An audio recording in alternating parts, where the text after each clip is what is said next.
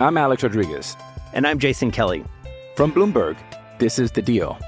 Each week, you'll hear us in conversation with business icons. This show will explore deal-making across sports, media, and entertainment. That is a harsh lesson in business. Sports is not as simple as bringing a bunch of big names together. I didn't want to do another stomp you out speech. It opened up so many more doors. The show is called The Deal. Listen to The Deal. Listen to The Deal on Spotify.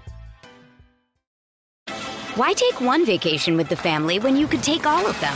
With Royal Caribbean, you don't just go to the beach. You visit a private island and race down the tallest water slide in North America.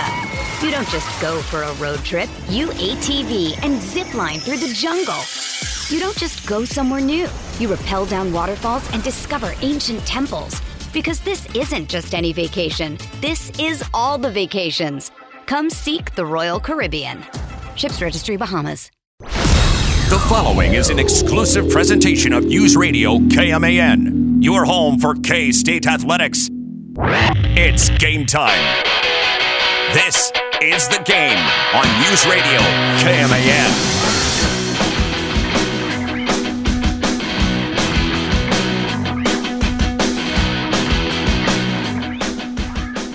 I used to believe that was probably better odds to win the Mega Millions jackpot, which was $1.5 billion or something like that, than get a parking spot at Chipotle on my first try here in town. But guess what? I beat the odds. On my first try today, I got a parking spot. I got the very first spot at Chipotle. I think that may be saying something about the fact that school's not in session just yet. Yeah, really. Well, that's the thing. Like, I love Chipotle, so I will go once a week or something, get my fix in before, the students arrive. Because not only are you not going to find a spot, but also the line is going to be a lot longer. Right. I don't really like to hang out in lines unless I'm going to see a pretty awesome band or something. That lunch line gets nuts down there, man. They gotta get. Where's our second Chipotle, man? We're big enough for it. Come on. We got, 2 or 3 Starbucks? Yeah. 4 maybe? We got 5? 2 Arby's. 2 Arby's? Yeah, come on. Couple of Burger Kings? Couple of McDonald's? 7 Subways. Come on. Give us 2 Chipotles. We got I guess we have 2 Taco Bells. Mm-hmm. And we can't get a red... Oh, never mind. We used to have 2 Paneras. We did. That second Panera was open for about 14 minutes. And they're like, nope. And we're supposed to get that... There's that place, the Hawaiian place that's going in there. What? Yeah, there's this spot that they serve Hawaiian food. Oh, a Hawaiian barbecue, Hawaiian Bros? Yeah, them boys They're are coming here? They're coming here, dog. What? Yeah. Is this true? Yes. You need to get up on your local rumor mill, okay? Listen, ever since I stopped doing the morning show and I've just been glued in on, sports director at the station and get ready for this show, I've lost a lot of contact with the reality, to be honest with you. Dude, you need to get in on I'm it. trying to dig in on who's going to be the 4th string tight end. I mean, I'm really trying to dig deep and give you the true knowledge of what's happening with K-State football right now. Welcome to the game. Mitch Fortner, Troy Coverdale, David G., and Travion Berkland wearing his brand new Lollapalooza shirt. Whoa. Trey, did you have to run to the merch line to get that shirt like you did to get to the front row for 2 days? No, definitely not, because I was there early the first day and I got all my merch right away, even though the merch line for the bands was insane, so I waited during Billie Eilish to get any band merch. Oh, smart. Smart. Now we understand, though, why he slept in his car for the time, because he bought a shirt. How much did you spend on merch? That was all your hotel money right there. $50 for a shirt? This was like a $30 shirt. Oh, that's not bad. Okay, all right. I saw the back of it, too. It's got everybody listed there on the back, but he did not want to be. How many days was that? Didn't want to be front for Billie Eilish, but everybody else. It was 4 days total. So who was okay? We had Billie Eilish, we had Kendrick Lamar, Red Hot Chili Peppers. Who was the 4th headliner? It was that Tomorrow X Together Korean boy band. Troy, help me out here. I don't even know them, so wow. Oh, BTS! I know them guys. My wife loves them.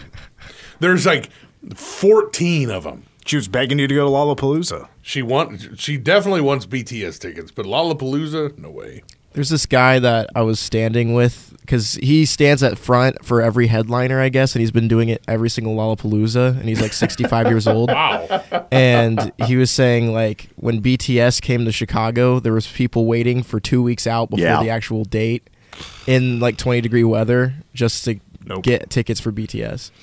Guys, it's Wednesday, and you know what that means. AEW Dynamite is tonight from Nationwide Arena in Columbus, Ohio. Guys, listen to some of these names in action tonight. Rob Van Dam, yes, an ECW original in action tonight against Luke Perry's son.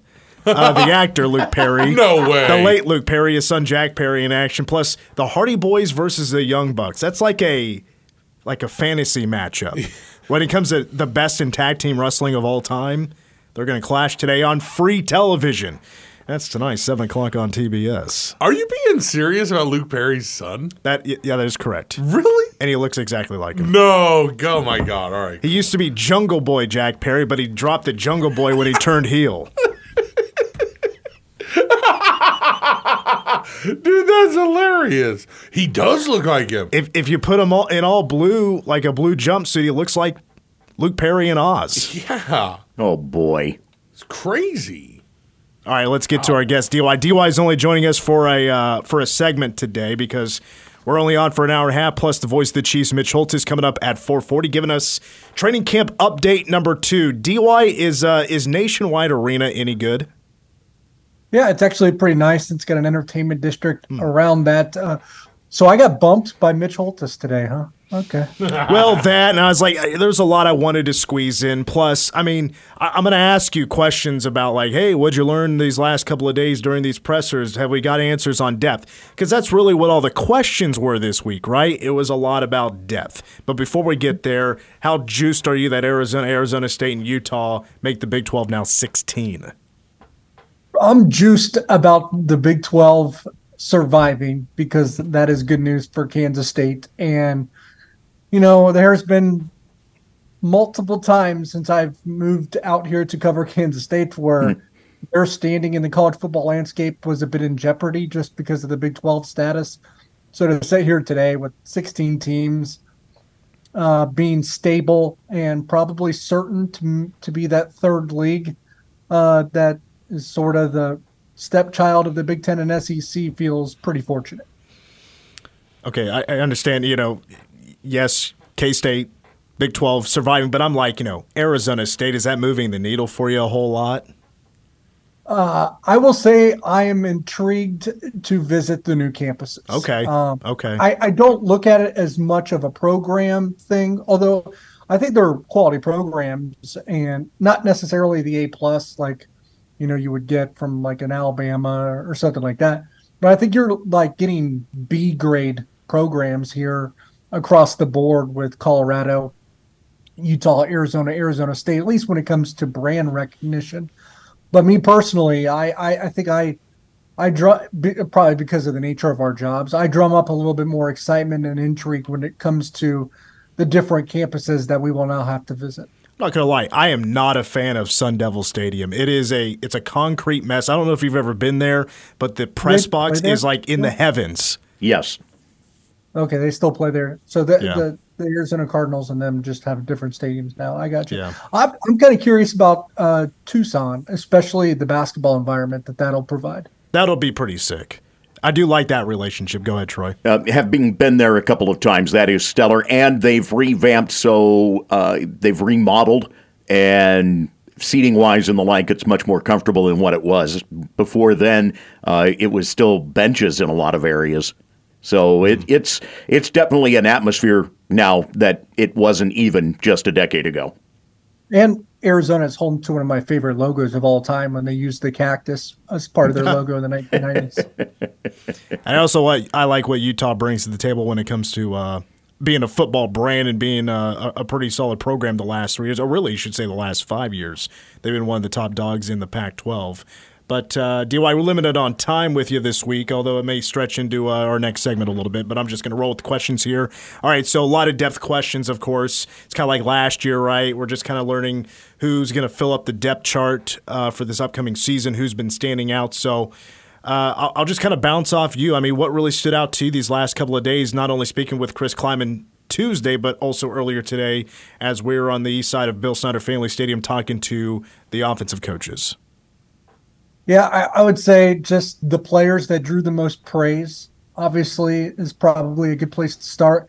And I felt like that was probably the case for cornerback Will Lee in terms of the secondary. I thought he probably got the most good compliments, at least the strongest compliments. He was one of those that reaped that. So did Nate Matlack at defensive end, which is great to hear considering the injuries that he kind of had to endure throughout most of last season. Uso, again, at defensive tackle or nose guard, Uso Sayamalo.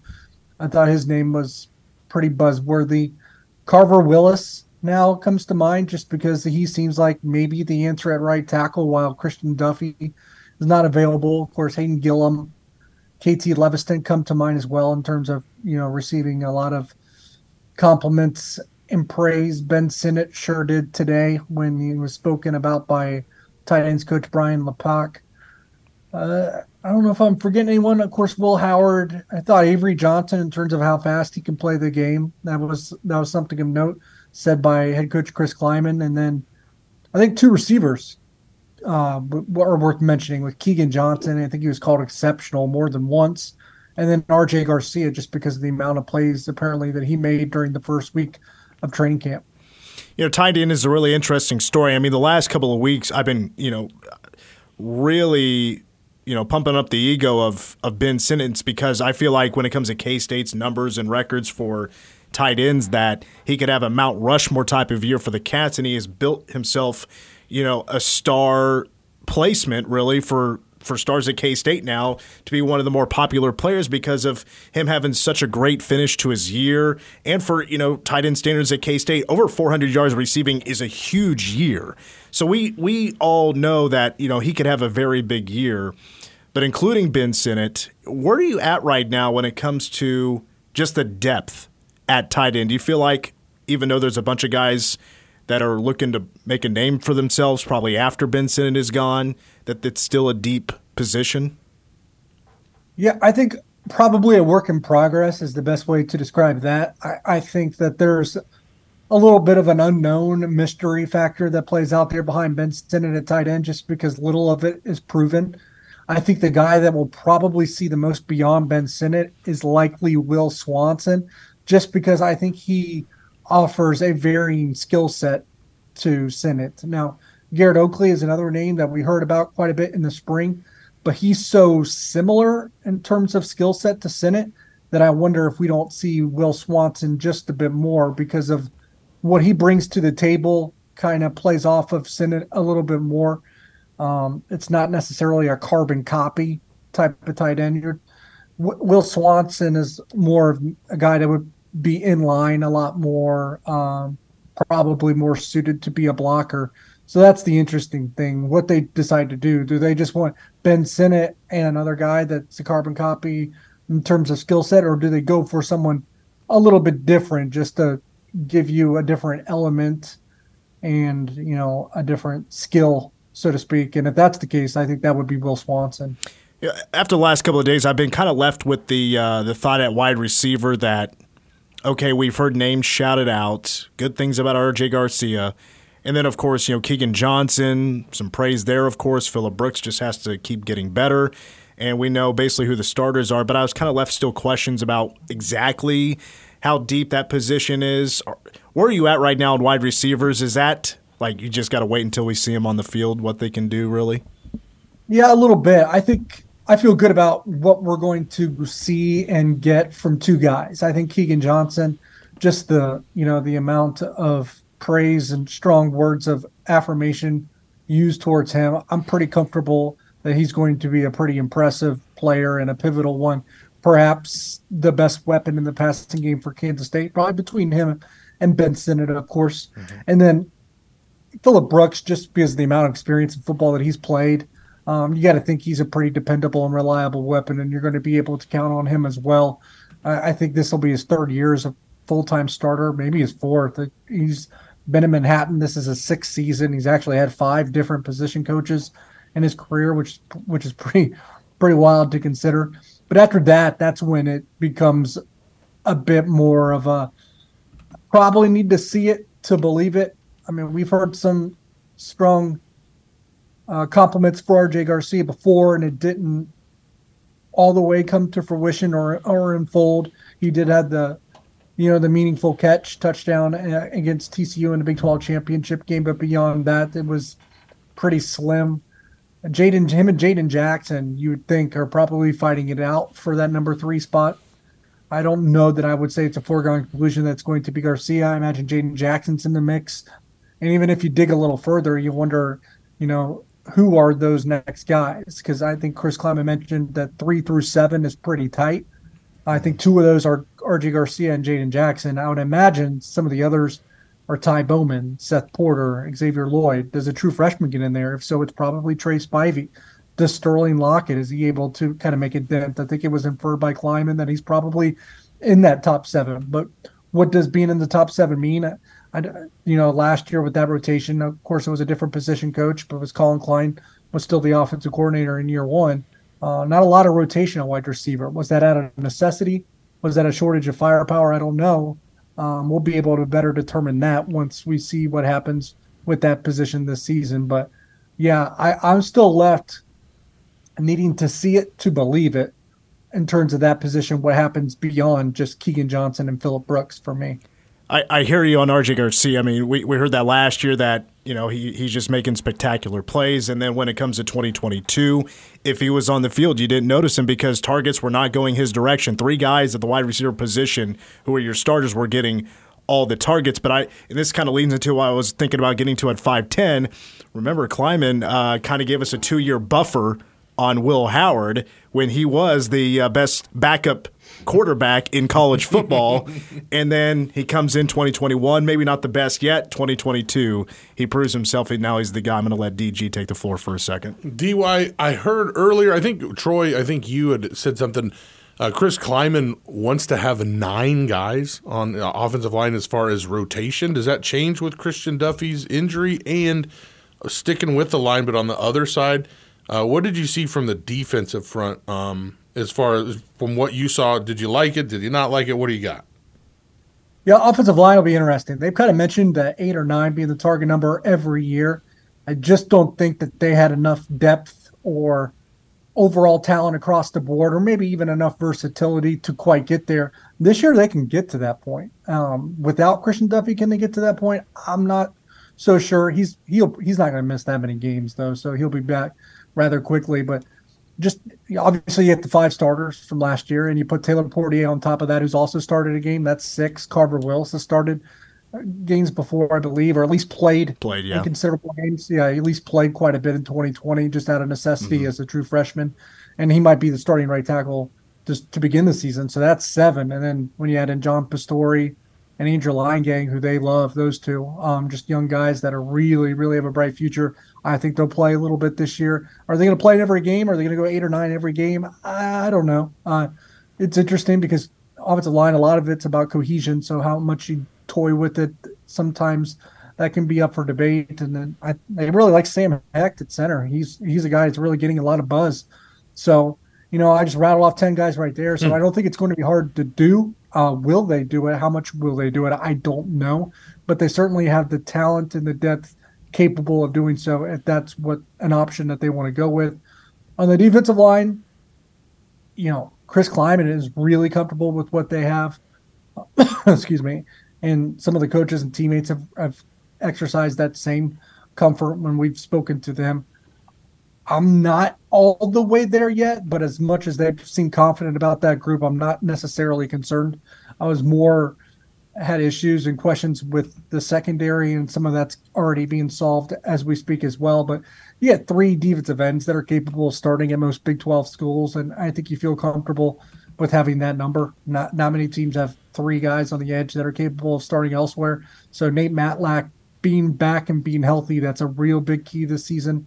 Brandon Mott, 6.5 sacks last year. People forget. So that's basically giving you a 3rd starter on the defensive end, even though you only start 2, and because they're moving Khalid Duke back. So you got 2 guys that can really rush the passer. Matlack as well if he can stay healthy. Brennan Mott had more sacks last year than Will McDonald from Iowa State, which is pretty bizarre to think about. I say bizarre, that's probably not the right word, but impressive because that was his first season of considerable playing time, and that's probably a stat that gets overlooked a bit. And a lot of it will come down to is the hype around Uso Seumalo. Is it appropriate? Is it accurate? If so, Kansas State's going to have zero problems along the defensive front. All right, DY, that's all I got. I saw that you're putting out more of those position previews, including like we just talked earlier about tight ends. Plus, we didn't get to the secondary, but I also noticed you just put out a preview about the corners. So that's all I got for you this week. So thank you, DY. We'll talk to you next week. Appreciate it. See you then. It's Derek Young from K-State Online here on The Game, and still to come. 4:40, we're going to talk to the voice of the Chiefs, Mitch Holthus. But when we come back, earlier today, we got to speak with all of the position coaches on the offensive side of the football. And coming up next, we're going to hear from one of them because, again, I'm high on Ben Sinnott. So we're going to hear from tight ends coach Brian LePack up next.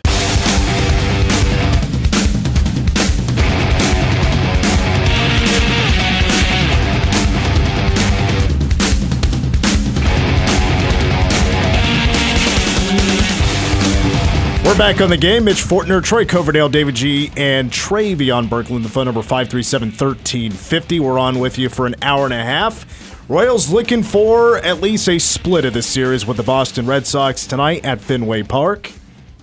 Jordan Lyles on the mound. I'm not so sure. Yeah! There's always tomorrow. There's always tomorrow. Oh, boy. Well, Chris Klieman has brought sexy back to the tight end position here in Manhattan, Kansas, after what felt like a lull, like a 5-year lull at tight end, when more focus was on the fullback. Baby Gronk, comes to mind, of course. Don't forget about Baby Gronk. I'm Alex Rodriguez. And I'm Jason Kelly. From Bloomberg, this is The Deal. Each week, you'll hear us in conversation with business icons. This show will explore deal-making across sports, media, and entertainment. That is a harsh lesson in business. Sports is not as simple as bringing a bunch of big names together. I didn't want to do another stomp you out speech. It opened up so many more doors. The show is called The Deal. Listen to The Deal. Listen to The Deal on Spotify. Why take one vacation with the family when you could take all of them? With Royal Caribbean, you don't just go to the beach. You visit a private island and race down the tallest water slide in North America. You don't just go for a road trip. You ATV and zip line through the jungle.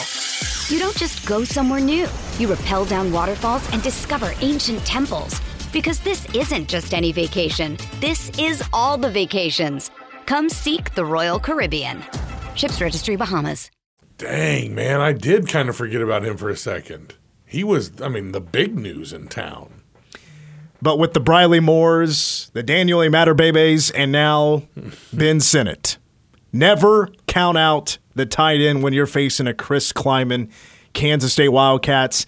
And I got to say, K-State has it really good right now. It's been a while since K-State has had it this good at tight end when it comes to a catching passes type of tight end. Over 400 yards last year. It was a top 10 receiving season for a tight end in program history. And for me, and I'm going to say it 100 more times as we lead up to the season, as we're what was it, Troy? 24 days from 24 days is when K-State kicks off. I'm going to be saying it a whole bunch. That Ben Sinnott is going to have a Mount Rushmore type of season when it comes to tight ends at K-State. But, of course, Chris Klieman not doing it alone as for the past couple of years. Brian LePack, tight end and fullbacks coach, spoke earlier today to the K-State media, and, of course, leading off talking about Ben Sinnott. Ben's obviously a very talented player, okay? And that skill set allows you to do a lot of creative things that maybe you can't necessarily do with everyone, or everybody's on a different point in their development. So it's a little bit more of a relationship, like a partnership, that you get to ask him for input on things that he likes or things that you think he can do, and you get to craft some things to him. So it's pretty awesome, and it's probably pretty similar to what relationship guys in the NFL have with professional athletes, in that they are a little bit more partners as opposed to you do what I tell you to. Does that make sense? So it's great. Kind of running joke with him was that he was a blocking tight end when he first got here. Yeah. Obviously, he's proven that wrong. When do you remember the first time thinking, hey, this guy can really catch the ball too? Well, he did it a lot in practice, and he made all those plays that came on at the end of the year. He had a big game against Oklahoma, but he made those plays at the end of the year, in particular in the Baylor game. And he'd made those in practice over and over again, especially through fall camp. And we'd sit in there as a staff, and our receivers coach at the time, Thad Ward, would make comments about get number 34 the ball, and I would shoot him down, jokingly. But those opportunities just showed up in a game late in the year and just continued to build on. I think his confidence really took off at that point because it is the opportunity to show it in a live setting. For the amount of 12 personnel that you guys run, how well are the 2 and 3 guys getting adjusted? You know, we have a very talented, very deep group, okay, and those guys have come a long ways. Will Swanson last year sat in kind of a third role because we had Sammy Wheeler as a 6-year player with a lot of experience. And so Sammy kind of kept him off the field a good amount. So Swanson has come along. He's taken a lot of reps. He's been in the program since 2020. Garrett Oakley and Braden Lofton are also coming along very strong. And then we have fullback Christian Moore, who also continues to show up and do good work. And so between those guys, we've got a good group, plus the incoming freshmen, Andrew Metzger and Will Ancio. And so we've got a good unit. And they've been pretty well developed. Cat's out of the bag with Ben. It feels like maybe last year he surprised a few people, and he's not going to surprise anybody this year probably. Yeah, I would say that's probably accurate. I think that he still is just one player, and we have a whole team, and they're going to have to defend guys like Will Howard and DJ Giddens and Keegan Johnson and Phillip Brooks. And I think that he's still going to have his opportunities. It's not just something you can stop Ben Sinnott and you'll stop the Cats. How is the tight end position involved with the newer offense for you guys? Yeah, you know, I would say the evolution of it has been that these guys are legitimate receiving threats, and you have to respect them in the passing game, and if you don't, we're going to be able to make you pay for it. Do you still coach all your tight ends to play fullback too, or is that kind of been phased out? You know, actually, we do spend a good amount of time doing that. I would say from a teaching progression, a lot of it bases out of understanding what to do as a fullback. And if you can do that, then you can move around and be a lot more moving parts. You're not always on the line of scrimmage in a three-point stance blocking defensive ends. We move those guys all over the place. And so their skill sets are more merged, right? It's not a 6 offensive lineman out there at tight end, and it's not just a true in-the-backfield fullback. It's something in between. And so those guys have a little bit of a hybrid position. How good is the relationship between Ben and Will? It seems like those guys are pretty tight. Will Howard? Yeah. Really, really strong. Really strong. I think all those guys that were freshmen in that 2020 group, I think they're really close and bonded. They've been through a lot of adversity together, and they're a strong group. What's impressed the most about Metzger and Ancio so far? About those guys? Yeah. They're talented young players, okay? They're very intelligent.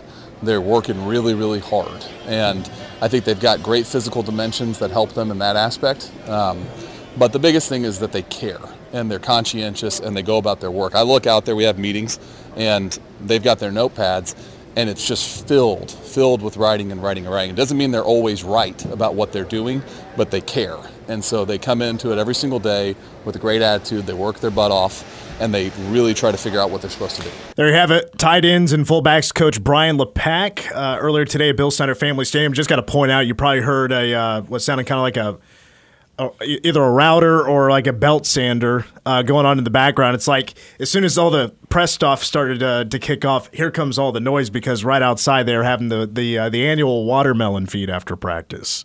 So and then construction cranked up as well. Oh, okay. See, I don't know exactly what was being worked on, but it was being worked on, you could tell. See, I thought maybe that was the saw for opening those watermelons. That would be dope.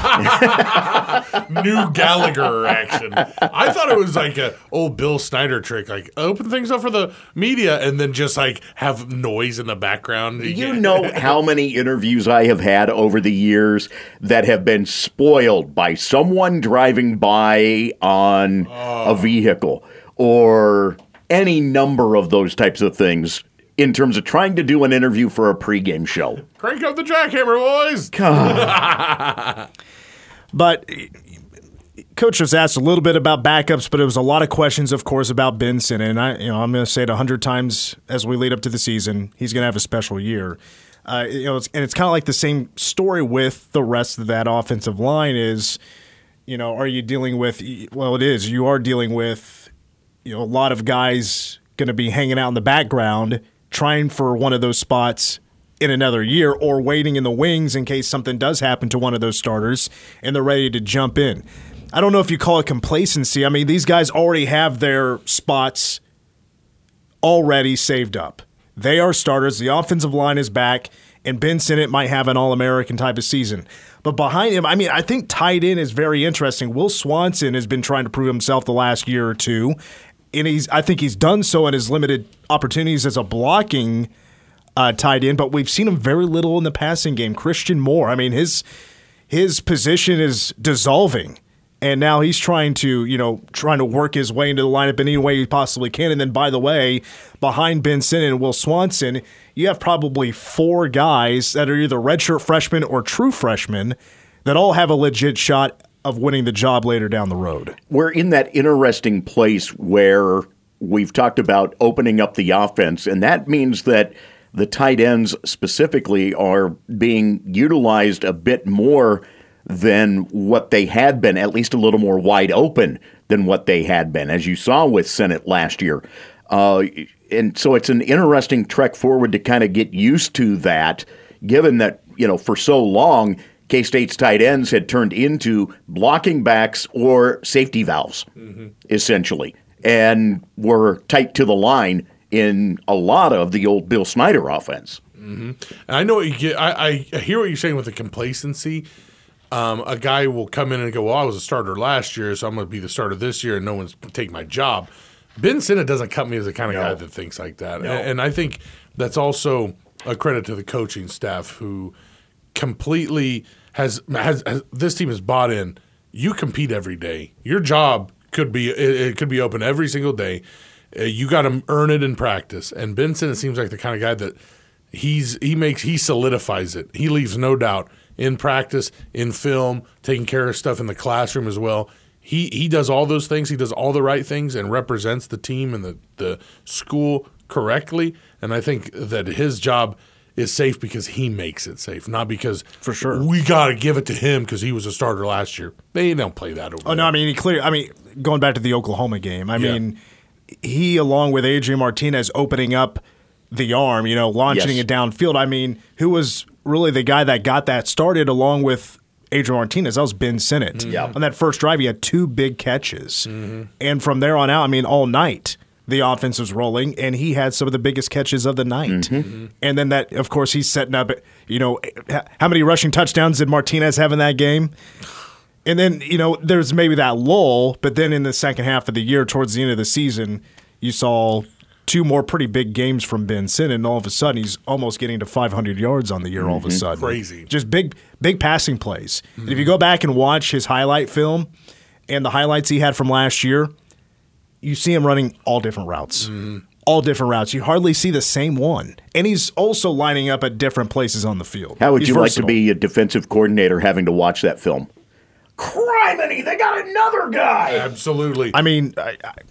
I think of Travis Kelce when I think of the way he plays tight end. Sure. The way that, no more Eric Bieniemy, but it's Matt Nagy, or just say Andy Reid, the way they use Travis Kelce is they definitely use his skill set. He is so good at what he can do as a guy that lines up in the slot sometimes, or lines up on the right side of the line of scrimmage as a tight end or whatever. He can line up anywhere and run whatever route. Right. Ben Sinnott can do that. He can. And with how sexy the tight end position is now because of the Travis Kelces, a guy like Ben Sinnott, who's doing that at the college level, becomes much more attractive now for the next level. That's why you're starting to see a lot of talks about this might be his last year. He could be a 2024 draft pick. He's a guy, too, just like Travis Kelce, where not only do we know the playbook upside down, left, right, all the way through, but they have a feel for the game. Find a soft spot in that zone and sit down. And when you have that kind of connection between the quarterback and tight end,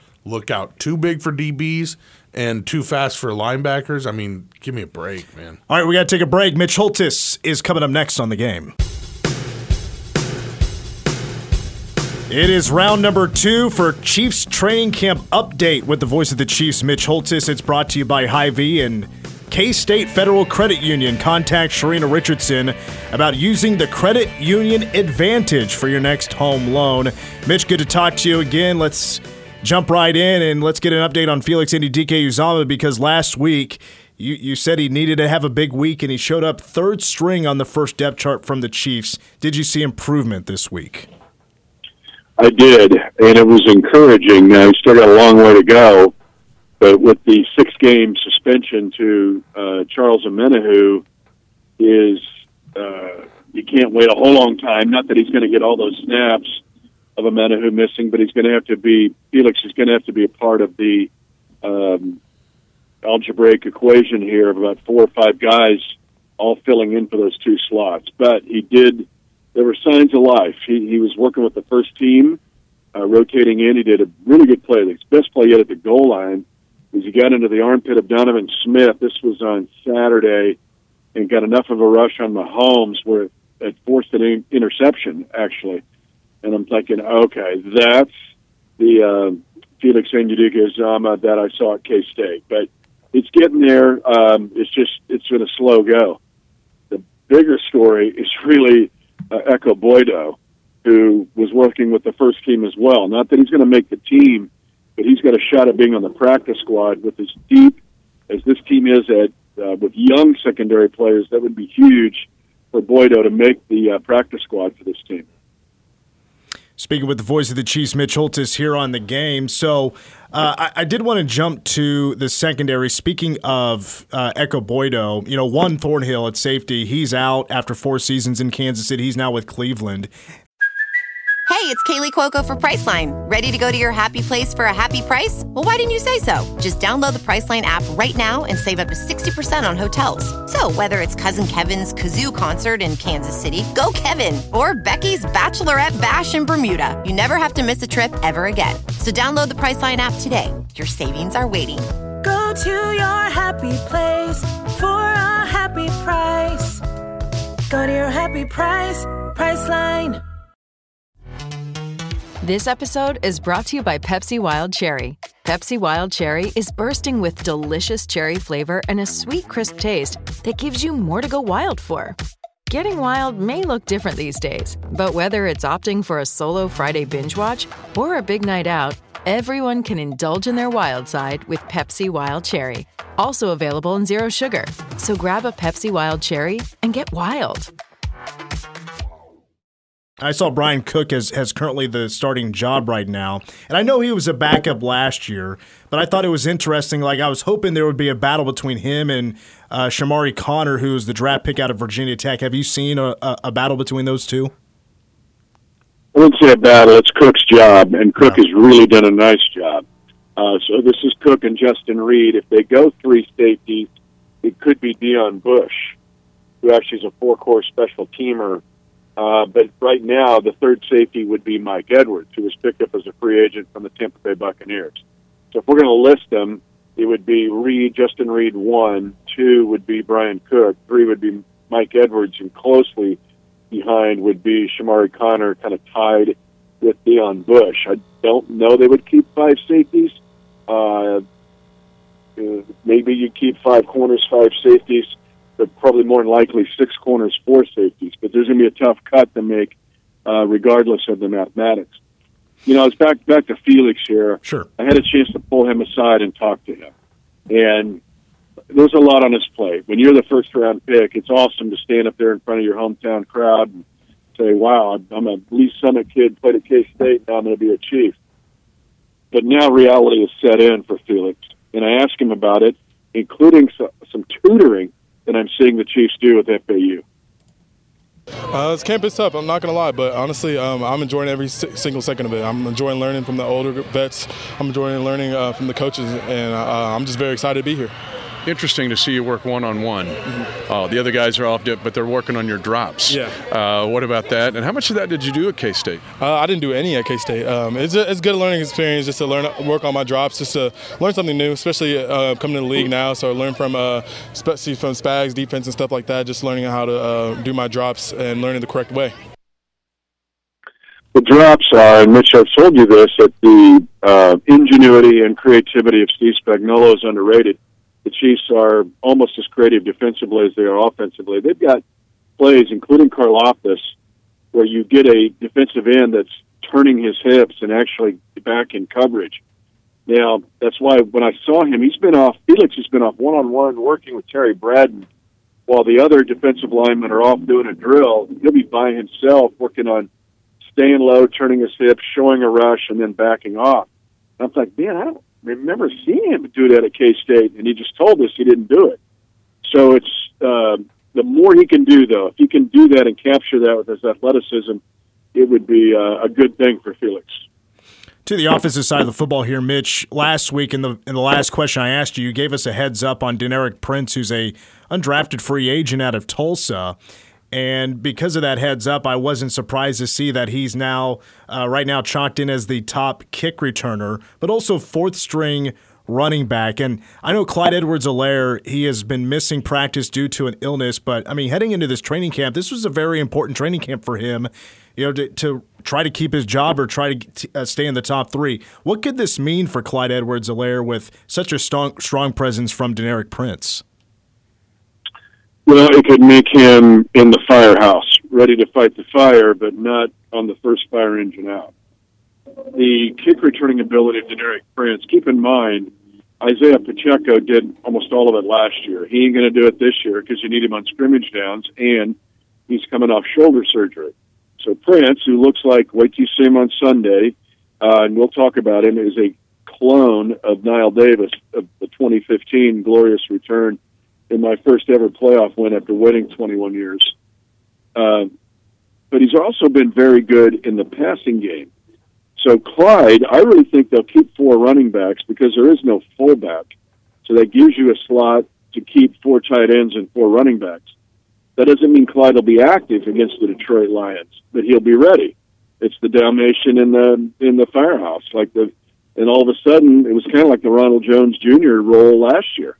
You're ready with a guy who can make plays and do good things and help you win games, and actually provides outstanding depth. Now, for Clyde to accept that as a former first-round draft pick is difficult to do. That's you telling me I'm going to run the night show.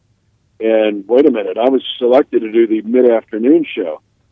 But right now I'm under contract. If you want me to go to the night show, I'm going to be the best night show host that you're going to have on the station. That's where Clyde is at right now. Now, here's where Prince is also showing up, though. Let's go back to Deneric Prince.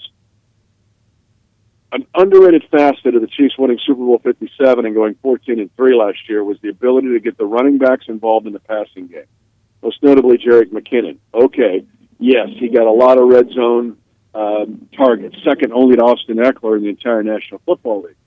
But the Chiefs were working on this last year. They did a little of it. You'll see more of it this year. That is attacking the third level on a deep throw to a running back. And Deneric Prince is showing the ability, even with the running back body, to make a double move or be able to win on a route against a corner safety or dropping linebacker, and you get a chunk play there where it's not coming from a wide receiver. So Prince has shown the ability to do that and has endeared himself even further to this coaching staff. A wide receiver, I'm going to single out here Rashee Rice, the draft pick second round out of SMU. He's got the spot right now behind Kadarius Toney, and of course Toney's questionable for week 1. But going wide receiver with the second round pick has been a popular move for Veach in, really in the last 5 years. I think it's 3 out of the last 5 years if you include Sky Moore and McCole Hardman. Where would you say Rice is at compared to those other two when it comes to just being this far in training camp? Okay. Full disclosure, I get counseled by PR and putting that draft or that depth chart together. Don't overthink the depth chart. Okay. Here's where this wide receiver core is right now. And I mean, we can go right down the line numerically. I mean, Rashee Rice is number 4. 8 is Ross, right? Justin Ross. 11's Marquez Valdes-Scantling. 13 won't make it. 17's Richie James Jr. He's involved here. Just walk me through this. 19 will be Kadarius Toney when he's healthy. 24, Sky Moore.